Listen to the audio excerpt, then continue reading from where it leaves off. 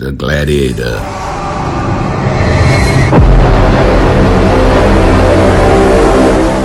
This is The Gladiator, back at you. We're going to continue on with retired Special Agent Gerald Chapman as he go through his early career as a young agent doing undercover work and some of the incidents that he ran into, and also as he explained the last episode about the creation of NABNER and the difference between NABNER and the Henry Seeger lawsuit. So we're just going to jump right back into there and continue on with this episode, retired Special Agent Gerald Chapman. Even when you think you're right, you're just not right. Or, I kind of wonder. Obviously, it put the case in a different position than it was before, So now you got all these things that are domino effect here. And the other reason, one other reason why you had NABNER there, if you even being a police officer, back in those days, it's not very popular for a black person to be in law enforcement in the first place. Right. So you aren't going out and talking to a whole lot of people, telling them, hey, you're undercover man, you this and you that and all that kind of stuff. Hey, a lot of your family people, you're not telling that kind of stuff. Yeah. So who do you really associate with and all that kind of stuff is you had to establish some other communication with some people who knew who you were and what you were doing and how you were doing. And that's what NABNER was to do, to try to put together a platform so we can have somebody to talk to. Because even when you mentioned, because I'm sure back early in the days, most people didn't know what DEA was. They thought it was Food and Drug Administration or something. Well, hey, you know what? You're right. And back in those days, you couldn't even have a business card. They couldn't, we could not carry a business. You had to have permission to even carry to carry a business card. You couldn't carry a business card. You didn't want. Hey, they really didn't want you testifying too much on court because back those courts were wide open and anybody coming in and see you. And hey, and that's another thing that caused people to get moved a lot. They think your cover was gone. You ain't no more good here. You got to go someplace else. That's why you need to be promoted to a supervisor now. But if you're not competing and you haven't been trained and you haven't had these opportunities, how can you go to that next level? Right. Right. So all of this is a thing to try to help build your career. And it also, when you talk to other people about experiences, that helps you in your decision making for other things. How to continue that progress. Right. I've had people, and then I've had to stand up for people who couldn't stand up for themselves because I know I've been in that position. And if you're there, whether he was black, white, Chinese, they're making any difference. Because hey, look, is he the undercover agent or is he the case agent? You're the case agent, you run the case, but if he's the undercover agent, let him tell you what he's coming with and see how that's going to fit into the scheme. Yeah. I made that a point because I've been there and I knew it was hard for somebody else to do that because I've been there. Then don't sit there. And I've been out on cases even when I was the resident agent in charge of the office. Man, those guys that I worked at office I worked with, and back in those days when I first came on the job, we didn't have any females in our office. I think we only had one or two on the job, and that was like Marilyn Johns, and she was out in California, Alice she made up in Seattle, someplace like that. But we didn't have any back in those days.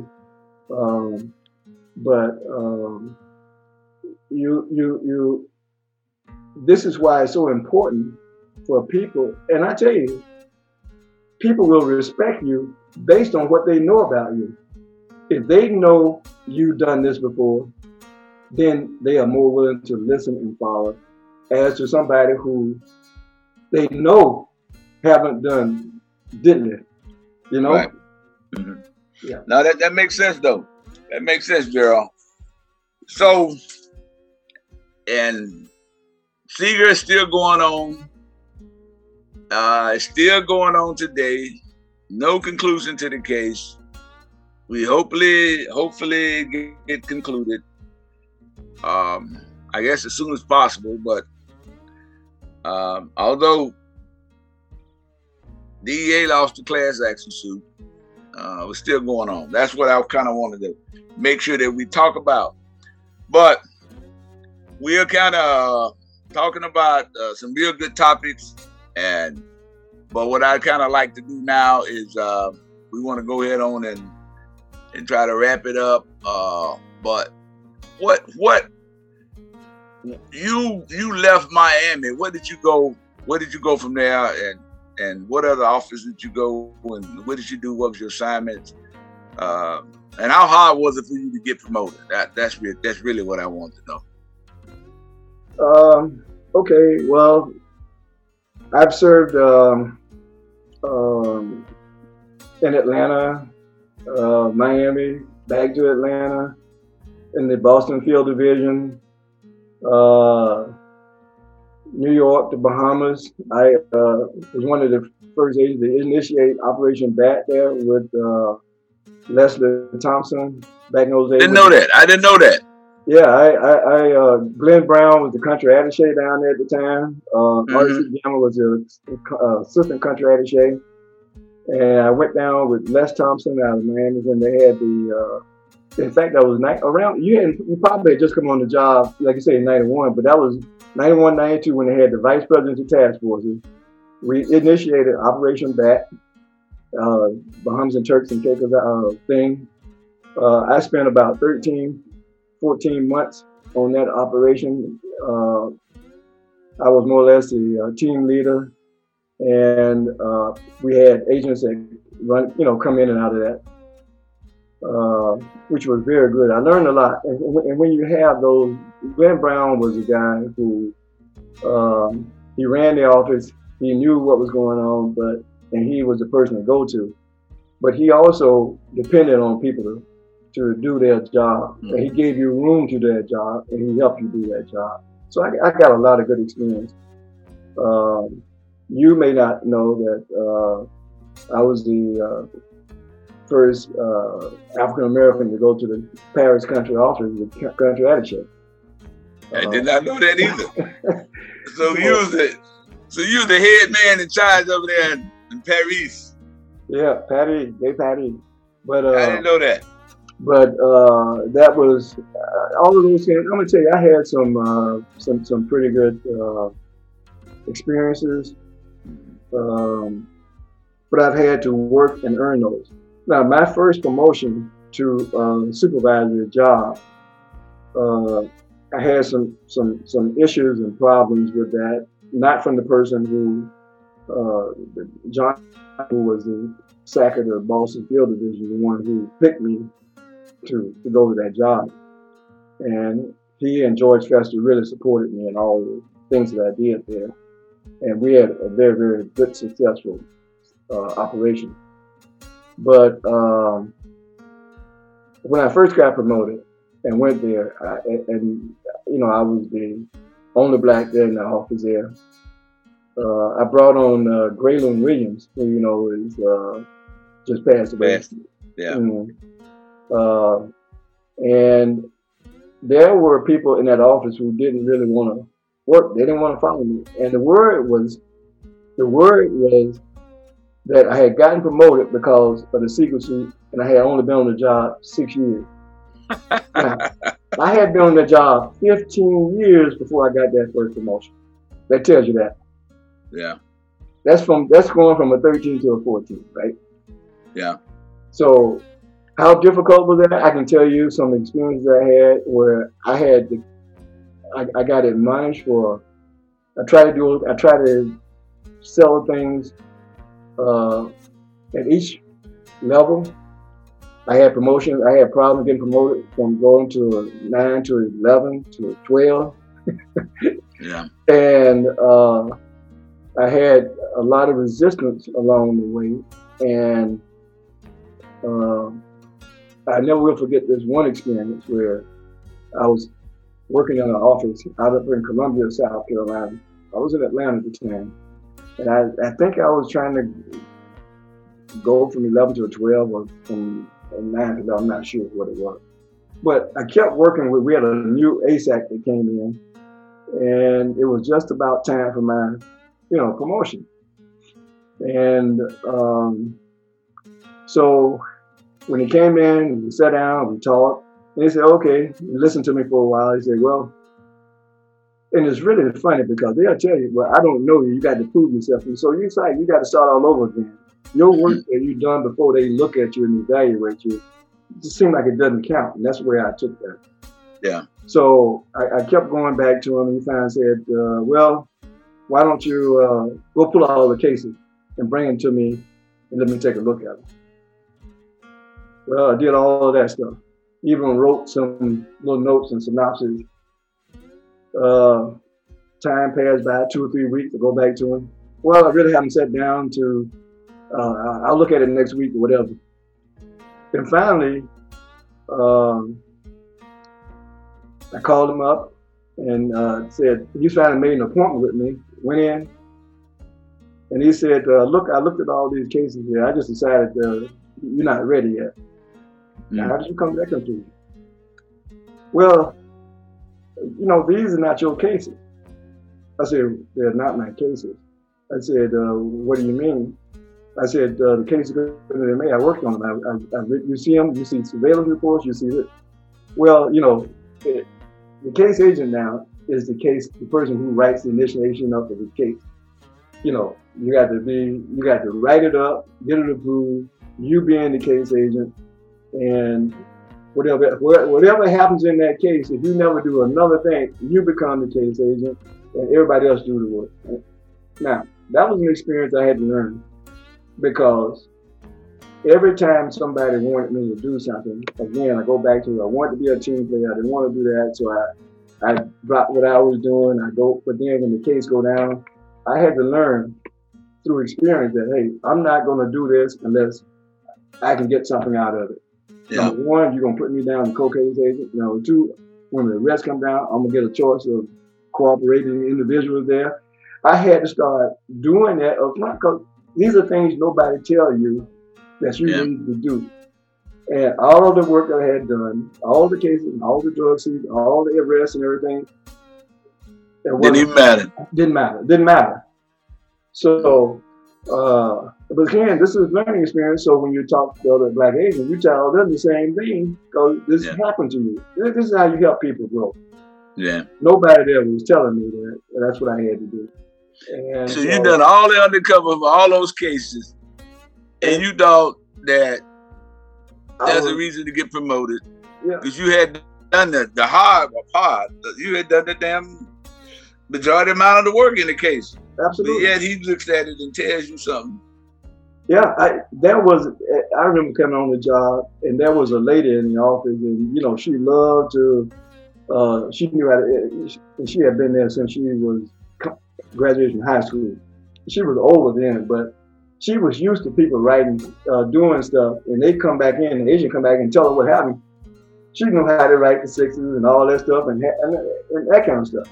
And I remember coming on the job, and she said, hey, what happened? Tell me what happened. I had to, no, I can write my own, So,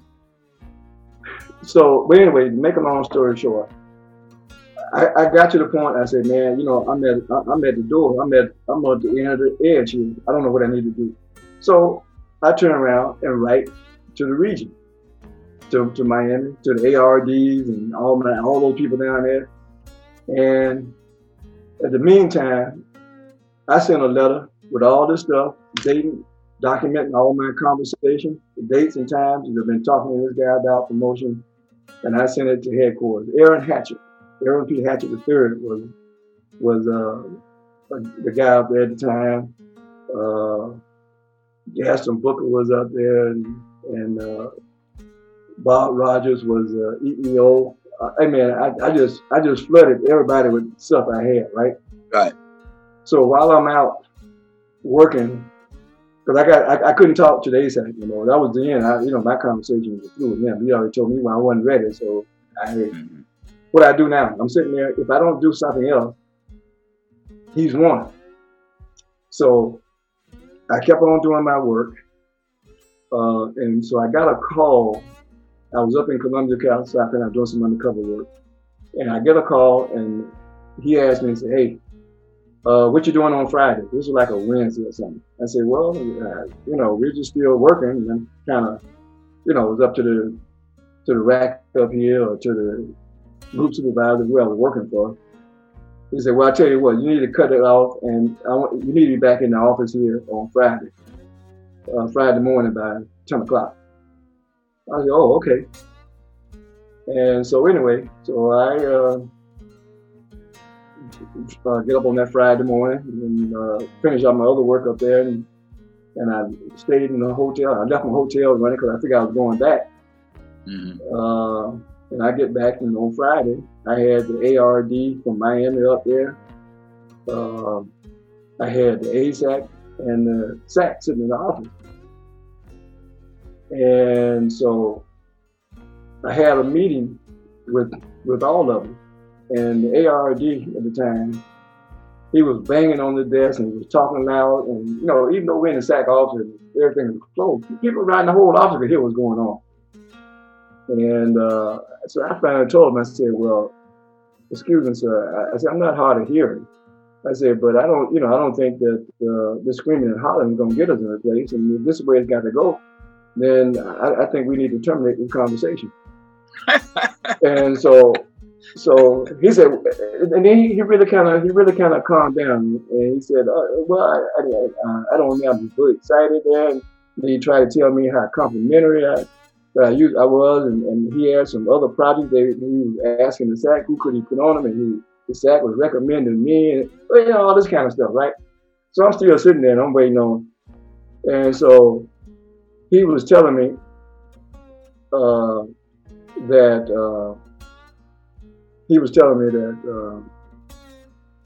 I think you need to kind of get things settled up here and not involve everybody. That's what he was telling me. In other words, I couldn't work it out up there, then don't start involving other people. And I'm saying, okay. So anyway, I was excused from the office. The three of them sat up, in the office there. I went back to my office, and he also told me, don't leave and go back to Columbia until, actually at that time he said to me, hey, I need you to be here till Monday. So I said, okay. Now, I told them that I had a hotel that I didn't check out of because I thought I was going back up there. They said, don't worry about it. Just keep the room. We'll approve all that stuff, And so after they had a meeting, I went on home and I got back in the office. Oh, I made sure that my ASAC told me he didn't want to see me on Monday morning. And I stayed in the office, worked that day in the office, and then at the end of the day, I lived in Atlanta anyway, so I went home. And so he told me that evening, he said, I need you to see you in the office on Monday, about 9 o'clock. I said, okay, be back. So anyway, the Monday morning came, and I went to his office as appointment, and he said, I want you to know, I wasn't dazzled by your fancy footwork. He says, I'm writing you up for your promotion here, but and I need you to sign it so we can get out of here today. And I'm gonna tell you, I didn't say anything, but you can imagine how I probably felt. Because now, if he wasn't baffled by my fancy footwork, he must have been baffled by something. And I figured all I wanted was a promotion. And so I'm not gonna get into an argument or get into any kind of more conversation about it. He told me what he was doing. And I just needed to be there to sign it that morning before I leave to go back to Columbia. But see, those are you asked me about, hey, how hard it is to get promoted? Yeah. Those are the kind of things. That's just one instance. You know what I mean? So he promoted you from what to what? That was from the 11 to the 12 or whatever I was trying to get, So you would do all that just to get a 12. Yeah. So and I'm just telling you, it's just, but I did everything I could. And then I get a letter back from headquarters about a couple of weeks later, answering my letter, saying that we understand everything is worked out fine. And they kind of put in there too about, it'll be nice to be able to sell these things at the local and regional level, then send it to headquarters. But at that time, my back up against the wall, man. You know what I mean? Yeah. And I knew two things. I didn't see any holes in my performance at that time. You can't punch holes in my target because it's tight. I'm doing my work. You ain't got, I don't want now for them to find something where I sit there and wait. And what is it going to take for him to say, yeah, you're ready now? I just didn't want to go through that conversation with that because it was just, and plus by that time, you really had to gain that confidence, that a lot of times you just don't have, man. Like you say, you're just trying to be a team player. And plus, when you start doing what you did, certain people label you as militant. They label you get that militant name. Exactly. And you're not militant. You just want that same respect of what your accomplishment is and just get rewarded for what you do. Exactly. But you're not getting it. You constantly running there, getting a roadblock and brick walls, That's what you got to do. That was your option. Well, Abe, the whole thing is that, I saw my peers, you hold people up, you come in with a class, you see people now continue to, if you're 6 months behind this time, you're 6 months behind the next time or the next, because everybody is getting promoted. And then when these jobs come available, you want to apply for them, but you're not eligible, everybody, but all your peers are, because you are already a year and a half, because you haven't been in grade long enough. See, so it has that domino effect. The other part of that is, I had a family just like everybody else. You take money out of my pocket, you're taking money from off my table, off my kids, and all that other kind of stuff. So I'm being restrained, and not advancing. And so all of those things will be passing by. But these are lessons that I learned, and it's really the lessons of survival. Because you go through this and you figure, man, you get through some of this kind of stuff, you can almost do anything you want to do. And I remember when it was time for me to retire, people saying, hey, well, I wasn't really, I was eligible, but I could have stayed on another 7 years. And people say, yeah, man, I wouldn't do that. And you don't know what you're getting into. You don't know what you're running out here. Hey, when you have confidence in your ability and you know when people that you can make your own choices with confidence and people don't define you, you define yourself. Right. And perhaps there was, hey, we all know we step out here off a nice job. I was acting, associate SAC up there in New York and all that stuff. And hey, and there's no doubt I probably could have been a SAC someplace, sometime, but I had a better offer that, regardless of what promotion I got from that point on, it wasn't equal to what I was being offered, and I was eligible. So what else? Why should I stay? Right. And time to cross over. And as you probably know, I did wind up with the SES over at Homeland Security, Yeah. Because that's where I left. I went to private practice, Florida Power and Light, I think I told you, in commercial. Mm-hmm. Then I went to E-Trade, and then came back into the government after 9/11 as a federal security director at some of the airports, and then became the chief of operations for the Central Division that covered, the Central States from Alabama all the way to Texas and up and down the line. Yeah. So, Gerald, you've done a lot, man. You have actually done a lot. You have covered a lot and done a lot, and there's a lot of firsts, it sounds like. Was there any other first besides the Paris job, the op-ed, and any other first that you want to share with us? Well, there was several firsts. Even going into, I wasn't the first in the Boston Field Division, but as a RAC, I was the first black there. Mm. And even my son at the time, they're Dad, why we the only black people here? So again, I brought Graylon Williams on the job. They didn't have any blacks at all.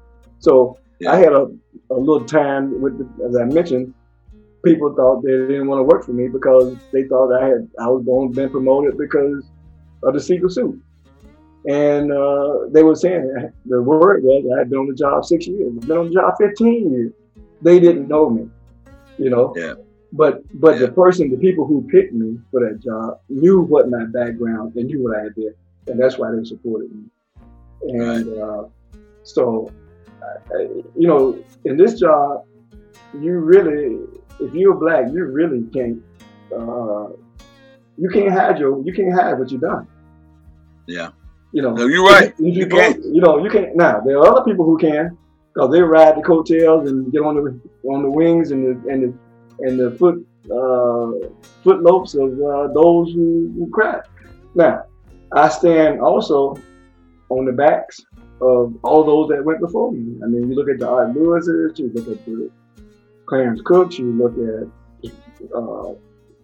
Carl Jackson, John Wilder, and even all my supervisors, John Peoples, and people that I worked with, like Ernie Howard. Cal Campbell? Or especially Cal Campbell. I mean, he was a co-founder of NAPA. We all worked together. Yeah. You know, the Lou Rices and all those kinds of people, you know? Yeah. So, yeah. So, you just mentioned Cal, and that was one of my next questions. Who would probably have the most influence on you in your entire time? And I know it's probably many, but I just kind of looking for one name, and somehow I was hoping you would say Cal, so I just said it for you because he was the one for me, but it could be somebody else for you. Well, you heard me mention the fact that he was the only person in Miami at the time that we went down. The only people that came down before blacks at that time would have been what was him. And actually, it was real interesting because I think Calvin was a little bit ahead of, when I say ahead, a little bit ahead of what we all realized and wanted to do is he was the tech supervisor. Now, can you imagine? You know how you go draw out the equipment you want to use and keep up with all that stuff. And again, we looked at him because he looked mature. He had a real sincere stake in this to make sure that we were successful in what we were doing. Okay. He knew the ropes. He had been through some things himself, so he knew how to keep us calm, how to stay and just, put the work in, do the job, hey, get the help. I had never been in policing before I came on this job. Never had a desire to, because all the police experiences I had was I almost didn't graduate from college because of police. When I was arrested for demonstrating back in Birmingham, Alabama, the Board of Education said any black students that were caught up in demonstrating could not graduate. And I had been accepted. I had been accepted at Tuskegee. I couldn't go, and part of my acceptance was the fact that I had to graduate from high school. Well, during that spring, things broke out, and King went to jail, and we're talking about 1963. Hey, people who participated, now the Board of Education reversed its decision, but we were on edge there. I never went to a school prom because they closed the schools down. And if I had not graduated, if I hadn't gotten the high school diploma, I could not have continued on my education until I found. So you was arrested in which city for which demonstration? In Birmingham, Alabama, in 1963 for that boycott march and stuff. Because my mother taught school in the Birmingham, in the Alabama system. We lived in Birmingham, and she taught school at Fairfield. So I actually finished high school in Birmingham, in a school that doesn't even exist anymore, Elmwood High School. And Eugene Bull Connor was police commissioner, and I mean, that was 1963. So you was out there when they was putting the water hose on and all that. You was out there. Yeah, exactly. Oh, that's a lot of history, boy. You have covered a lot of history. Yeah. You ain't just talking about what somebody said. You talking about what you know. You talking about what you saw. Absolutely. Experienced. Absolutely. And even I told people, John Lewis is only about 6 years older than I am, but I remember I was in college when in 1965 when they crossed the bridge. The first time they couldn't cross it, because they got beat down. But it's the 3 weeks later when they did come. Our schools in Tuskegee and Montgomery and some other colleges around met the Selma marchers about 20 miles outside of Montgomery. And we marched the 20 miles back into Montgomery and spent the night on St. Jude campus on their lawns, and Peter, Paul, and Mary performed, and some other groups, and they had the little bonfires. I mean, we had hot dogs, hamburgers, all those kind of stuff. But we were also taught the guys, the males, we put on 2 or 3 pair of pants if you can get them on, long sleeve shirts and other stuff, so that you can. And we were walking mostly to the outside, keep the women to the inside, because the police forces and hitting with sticks and stuff like that. You put clothes on to kind of help protect them. One layer is not going to do it. But we were taught all of that kind of stuff, and John Lewis talked to that crowd to let people know, hey, you're going to run into some things that you can't, you can't fight back. It's a nonviolent mob. Yeah. But so those are the things that back in those days, and you look at those 60s, man, some turbulent years, and it appears that a lot of this stuff now is still underlying what we are in today, Yeah. It just doesn't go away. It may seem like it kind of subsides a little bit, but it's on the surface. Right. So you brought up 2 arrests right now. Was there another time in your DEA career that you may have got arrested again? Yeah, I kind of failed to mention it this time. Yeah, I did. I had just come out of basic agent training. I was in Atlanta, and it was a known fact because the SAIC at that time, or Phil Perry and them, they would tell you, or Dick Bly or somebody, they'll tell you, hey, look, you go outside Atlanta here, you can't go up to Forsyth County. And that was when the new agents coming back on, and we were just there temporarily. We even coming in to work till we got to our new assignments, right? Mm-hmm. And so he let you know, don't go too far, don't venture too far out without telling people where you're going. And so because it wasn't like you had cell phones then, No, we didn't have cell phones. No, we didn't have cell phones. Right, pay phones are what you probably use. Pay phones. I don't even think we had beepers back in those days at that time. Because you're talking about 69 to 70. And so but they mentioned, be careful and all that. But anyway, I went over to the Fulton County jail. Yeah. And were you by yourself?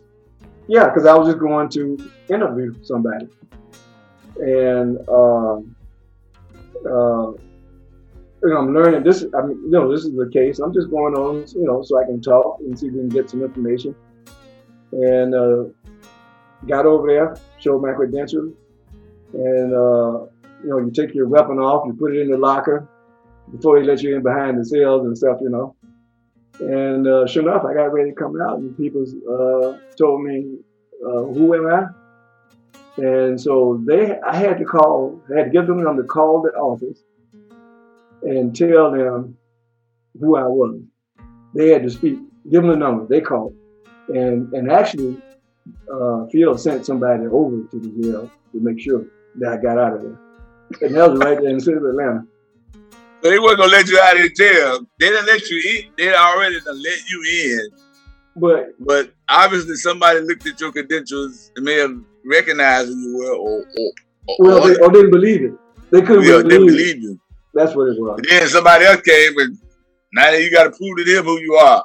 But yet you got your badge and credentials right there to show it to them. They still won't believe it. Yeah. So how long they keep you over there in the jail? Well, and they didn't tell me that, they didn't tell me until I got ready to go, that, hey, well, who are you? Where you get these from? And, it's like maybe I had made them or something, And where you get these from, huh? Yeah. And so I had to give them a number to call them. They didn't believe it. Never believed it. Sound like if they didn't believe it, they should have done it before you went into jail. Well, exactly. I'm saying this is crazy, well, I guess they figured that since I had given up the gun, they knew I put a gun in the lock. They figured that I couldn't have been dangerous at that point, right? Yeah, we got you now. Yeah. Well, Yep. All right, Gerald. So, is there anything else that you would like to share with us that we need to make sure we get out there? Because I know once we get off, it'd be like, man, you got a lot. You got a lot to share. Well, first of all, we have some people that we know this is not an easy job. Yes. And we know for those, it's kind of unfortunate right now because there are maybe a lot of young people that come on the job now that have been involved in integration, and they think that everything is supposed to be kosher for them, and they can do this and they can do that. But some of these places, there are some deep, dark secrets and tunnels that they don't know about, and they have to be able to be careful. And if they don't hear this kind of stuff from people like who's had these experiences, sometimes it can be very, very devastating. And I'm looking at this from this pandemic. I mean, we had this pandemic of racism ever since this country has been existing. Yeah. But the other part of that is, I can look at this as being people who are not aware of what's really going on and what has happened, but don't know the history. It can be very devastating to them, and hopefully when they hear things and hear other people's stories and hear about their successes, it will give them the courage to continue to move forward, and to think about, hey, there are other people who've already been through that. If they go through it, I can go through it, because it can drive somebody crazy. Yeah. It can cause them to change their mind about what the decisions that they make. Right. And really, DEA is not a bad organization. Sometimes it just have bad people. Yeah. But when you look at what it's supposed to do, it's supposed to be, like all the organizations are supposed to be good, but we know that like guns don't kill people, people kill people, Yeah. And people can kill people's lives, even in careers. And some people wind up in mental conditions because of certain things that happen to them. And you have to have a way to fight those monsters off, have a support system, have somebody to talk to, somebody who understands and can walk through all of that. And that's why NABNA was supposed to be there for those. It's not just for me when I was there, it's for us to continue to help those who come behind. Exactly. Woo-wee! Man, it's what you just said today is like a history book. It's like a history book. And so I appreciate you being here. I appreciate knowing you. I appreciate you being a part of DEA. I appreciate just the history that you shared. Quite frankly, you have covered a lot of issues as a DEA agent.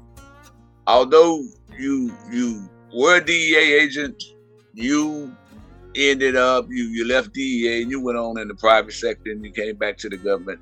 You have had in my opinion, a very star-studded career.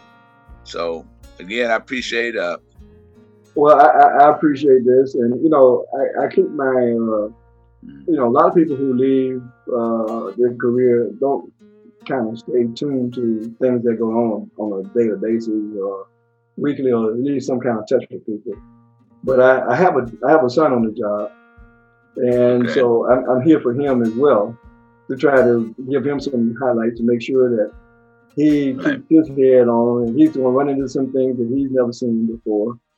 And and that's for any young person that's on the job. I've always told people, hey, they can contact me. Not necessarily, you can get my opinion. You don't have to do what I say, but just give you another way of thinking or something else to think about in your decision making, and just use the experience.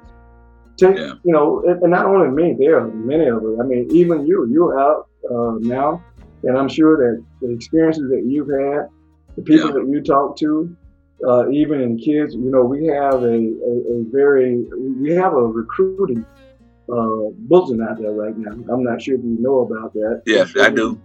And it's open from, for the rest of the year here. And we're trying to get people involved, people of color involved, men and women.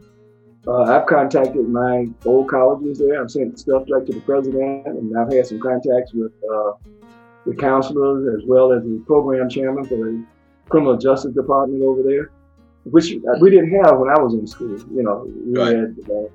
So I'm trying to get the word out, and I've made myself available to anybody who wants to talk to me, and I'm gonna probably participate in some of their career day stuff. To let them know. We're going to have a little bit of an uphill battle about all the things that's going on right now and some of the situations we see with police abuse and misuse and those kinds of things. And people say, why do I want to come into an organization like that? And we need people. We need to get them in there. And if you go to people of color, you're not going to get them unless they see people look like them. You know? So whatever we can do to spark their interest, because we can't make those changes from the outside. We got to try to get the people in there to help make these changes for us. And we have to support them once we get them in there. Yeah. We have to support them. That's true. That's true. But I appreciate this opportunity, Abe, and it's good to hook up again. Wish you good luck in your career, in your other career here now, and have success and fun with it. And the only thing we got to do is mitigate and stay strong and healthy, and hopefully that we can draw a retirement for as long as the number of years we put in. At least that's the minimum. Before we call it even. Right. And I always say, one of my last word is for those that's out there, particularly agents, Black DEA agents. Sometimes the only thing you can do is to stay positive. Exactly. It's so easily to go negative and go everything. Even when the storm is there, you just try to keep your head down and stay positive. It'll work out for you.